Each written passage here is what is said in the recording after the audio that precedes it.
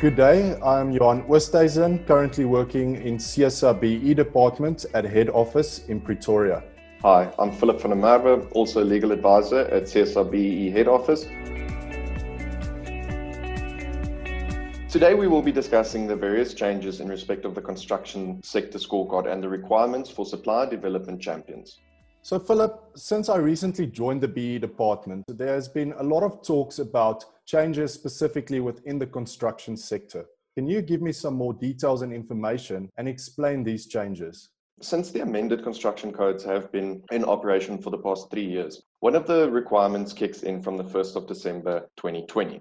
The big change coming into play only relates to generic companies. As a contractor, that would mean a company with a turnover of more than 50 million, and as a BEP, a company with a turnover of more than 25 million.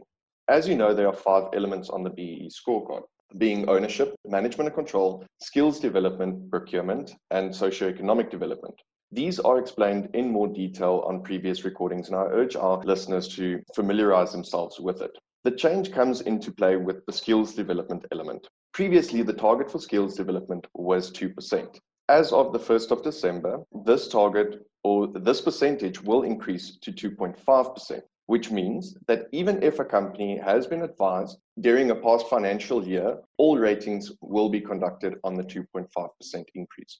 Yes, Philip, that's a very important point. Definitely notable the date specifically, 1 December 2020. If you do have a financial year that ends in December, your whole year would have been planned on the 2%. And if your spending hasn't been done before 1st of December, it is very important to change that spend to the 2.5% if you want to get the maximum points.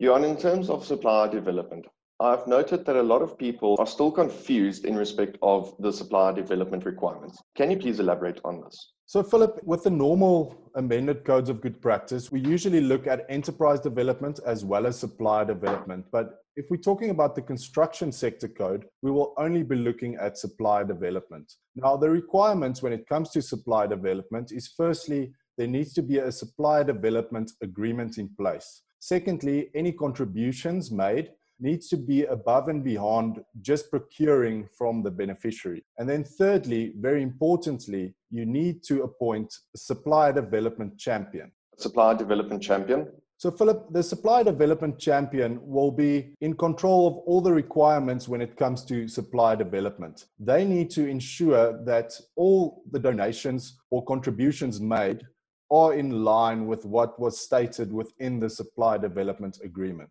What are the requirements for a supplier development champion? So in order to be a supplier development champion, you'll firstly need to be in a senior management position, and then you will also need to provide your CV. A big thing that is usually overlooked when it comes to supplier development is the supplier development turnover requirement.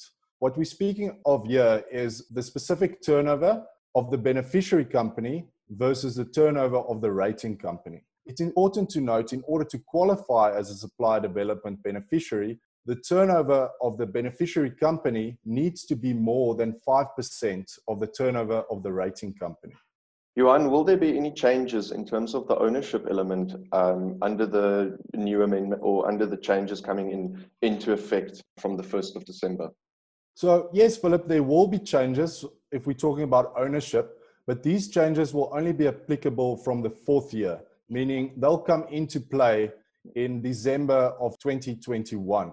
What these changes imply is that the black ownership percentage is going to increase from 32.5% to 35%, and the black female ownership percentage will be going up from 10% to 14%.